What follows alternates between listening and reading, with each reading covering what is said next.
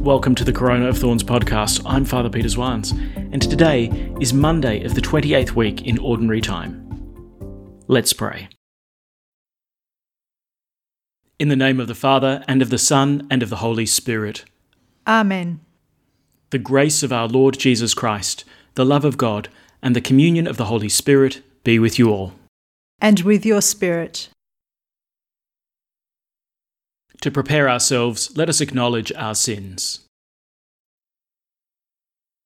I confess To Almighty God, and to you, my brothers and sisters, that I have greatly sinned, in my thoughts and in my words, in what I have done and in what I have failed to do, through my fault, through my most grievous fault. Therefore I ask Blessed Mary, ever Virgin, all the angels and saints, and you, my brothers and sisters, to pray for me to the Lord our God. May Almighty God have mercy on us, forgive us our sins, and bring us to everlasting life. Amen. Lord, have mercy. Lord, have mercy. Christ, have mercy. Christ, have mercy. Lord, have mercy. Lord, have mercy. Let us pray. May your grace, O Lord, we pray, at all times go before us and follow after, and make us always determined to carry out good works. Through our Lord Jesus Christ, your Son, who lives and reigns with you in the unity of the Holy Spirit, one God forever and ever. Amen. A reading from the letter of St. Paul to the Galatians. The law says, if you remember that Abraham had 2 sons, one by the slave girl and one by his free-born wife. The child of the slave girl was born in the ordinary way. The child of the free woman was born as a result of a promise. This can be regarded as an allegory. The women stand for the 2 covenants. The first, who comes from Mount Sinai and whose children are slaves, is Hagar. The Jerusalem above, however, is free and is our mother, since Scripture says, "Shout for joy, you barren women who bore no children. Break into shouts of joy and gladness, you who were never in labor. For there are more sons of the forsaken one than sons of the wedded wife." So, my brothers, we are the children not of the slave girl, but of the freeborn wife. When Christ freed us, he meant us to remain free. Stand firm, therefore, and do not submit again to the yoke of slavery. The word of the Lord. Thanks be to God. Blessed be the name of the Lord forever. Blessed be the name of the Lord forever. Praise, O servants of the Lord, praise the name of the Lord. May the name of the Lord be blessed, both now and forevermore. Blessed be the name of the Lord forever. From the rising of the sun to its setting, praise be the name of the Lord. High above all nations is the Lord, above the heavens his glory. Blessed be the name of the Lord forever. Who is like the Lord our God, yet stoops from the heights to look down upon heaven and earth. From the dust he lifts up the lowly, from the dung heap he raises the poor. Blessed be the name of the Lord forever. Alleluia, alleluia. If today you hear his voice, harden not your hearts. Alleluia. The Lord be with you. And with your spirit. A reading from the Holy Gospel according to Luke. Glory to you, O Lord. The crowds got even bigger, and Jesus addressed them. This is a wicked generation. It is asking for a sign. The only sign it will be given is the sign of Jonah. For just as Jonah became a sign to the Ninevites, so will the Son of Man be to this generation.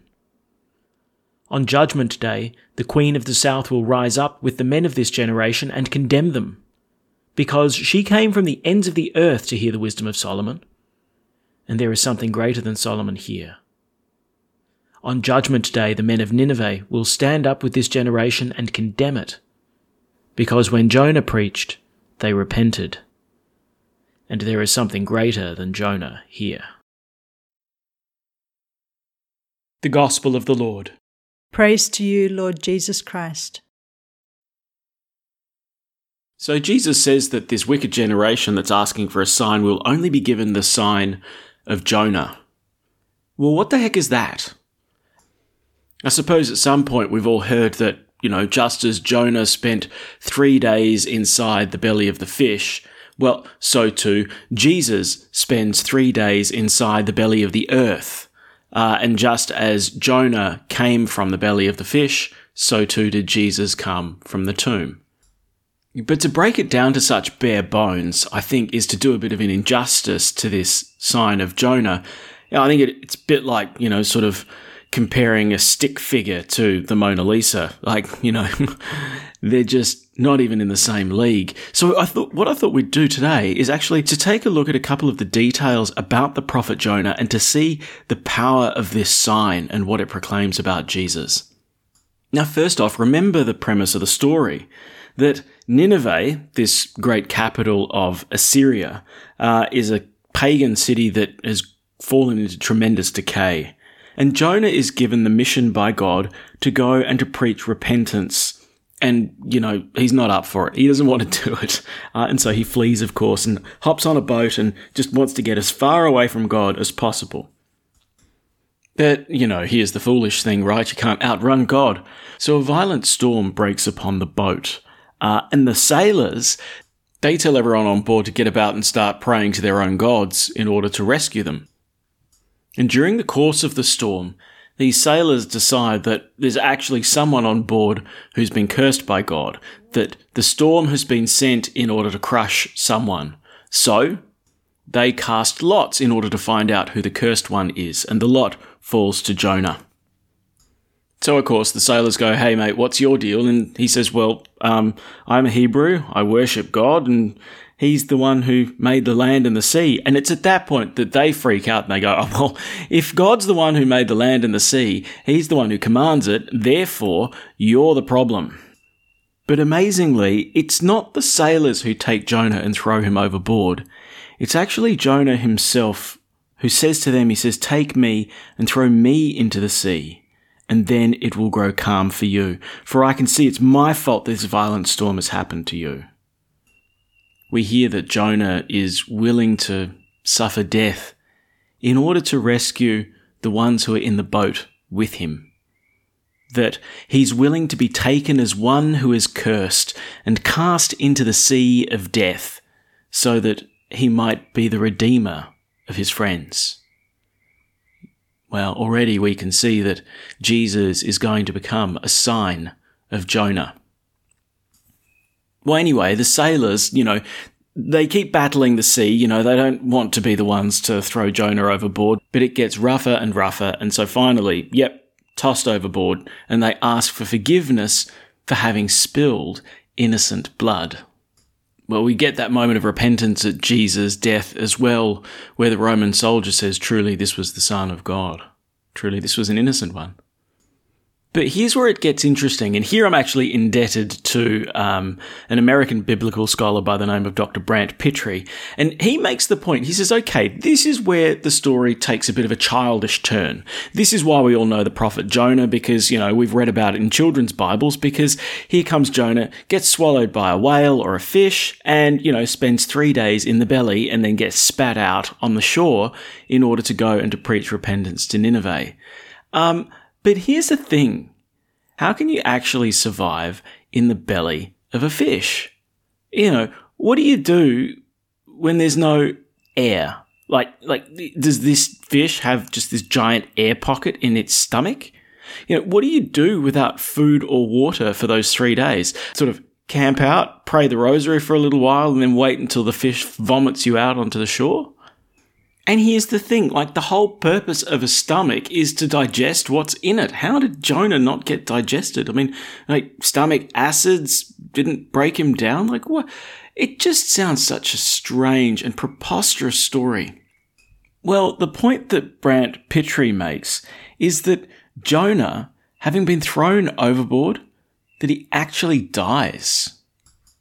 We might imagine that Jonah's just kind of hanging out and waiting for the 3 days to end while he's in the belly of the whale, but This is what the book of the prophet Jonah actually says. It says, "The Lord arranged that a great fish should be there to swallow Jonah, and Jonah remained in the belly of the fish for 3 days and 3 nights.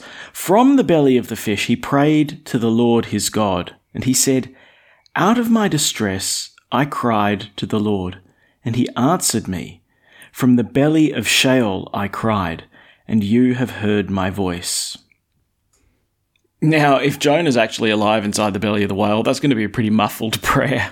But listen to where Jonah says he is. "I cried to the Lord from the belly of Sheol." Now, Sheol, of course, is this Hebrew idea of the abode of the dead, the place where the dead go when their body is separated from their spirit.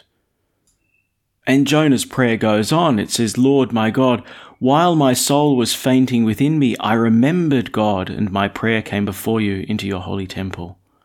Yeah, indeed, that this idea of the soul of Jonah fainting within him is a reference to his death.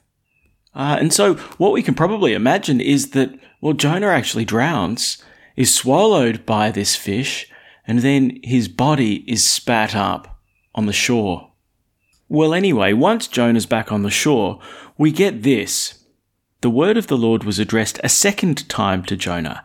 'Up,' he said, 'go to Nineveh, the great city, and preach to them as I told you.'" Now, that word up, that instruction up, it's the same instruction that Jesus gives to the little girl who's died. Remember the story? That a synagogue official comes to Jesus and says, "Look, come, my daughter's gravely ill." And in the meantime, she dies, and Jesus and his disciples, they walk in and they hear all this commotion and sadness and sorrow. And Jesus says, "Oh, look, she's not dead, she's just sleeping." And everyone kind of laughs at him. It's like, "Look, we know dead when we see it, and this girl is dead." And so he kicks them all out and then says to the girl, "Talitha cum." "Little girl, I tell you, up." And she rises. Well, that word cum, up, is the very instruction that God gives to Jonah. Up. Go to Nineveh, you need to preach repentance. Well, the great thing from there, of course, Jonah gets up. He wakes up, he rises. And that brings about the great repentance of the city of Nineveh. So when we go back to today's gospel, Jesus says, right, you know what? This is a wicked generation. It will be given a sign, the sign of Jonah. That Jesus here is pointing not just to 3 days and 3 nights in the belly of the whale. Jesus is pointing to the fact that he will go into the waters of death, and that from there he will rise to new life, that he will receive the command from God, up. And that from there will come repentance, the forgiveness of sins. Well, the people of Nineveh, they saw Jonah and they repented. Well, in the same way, the risen Jesus becomes the source of repentance and forgiveness for us. At the Saviour's command, and formed by divine teaching, we dare to say, Our Father, who art in heaven, hallowed be thy name. Thy kingdom come, thy will be done, on earth as it is in heaven. Give us this day our daily bread, and forgive us our trespasses, as we forgive those who trespass against us. And lead us not into temptation, but deliver us from evil. Deliver us, Lord, we pray, from every evil. Graciously grant peace in our days, that by the help of your mercy we may be always free from sin and safe from all distress, as we await the blessed hope and the coming of our Saviour, Jesus Christ. For the kingdom, the power, and the glory are yours, now and forever. Let us welcome Christ into our hearts with an act of spiritual communion. My Jesus, I believe that you are present in the most holy sacrament. I love you above all things, and I desire to receive you into my soul. Since I cannot, at this moment, receive you sacramentally, come at least spiritually into my heart. I embrace you as if you were already there, and unite myself wholly to you. Never permit me to be separated from you. Amen. The Lord be with you. And with your spirit. May Almighty God bless you, the Father, and the Son, and the Holy Spirit. Amen. Go in peace. Thanks be to God. And we finish by praying Pope Francis's prayer to Mary during the coronavirus pandemic. O Mary, you shine continuously on our journey as a sign of salvation and hope. We entrust ourselves to you, health of the sick. At the foot of the cross, you participated in Jesus' pain with steadfast faith. You, salvation of the Roman people, know what we need. We are certain that you will provide, so that as you did in Cana of Galilee, joy and feasting might return after this moment of trial. Help us, Mother of Divine Love, to conform ourselves to the Father's will and to do what Jesus tells us. He who took our sufferings upon himself and bore our sorrows to bring us through the cross to the joy of the resurrection. Amen. We seek refuge under your protection, O Holy Mother of God. Do not despise our pleas, we who are put to the test, and deliver us from every danger, O glorious and blessed Virgin. Amen. Thanks for praying with us, and may God bless you abundantly, so that this day may give glory to God the Father.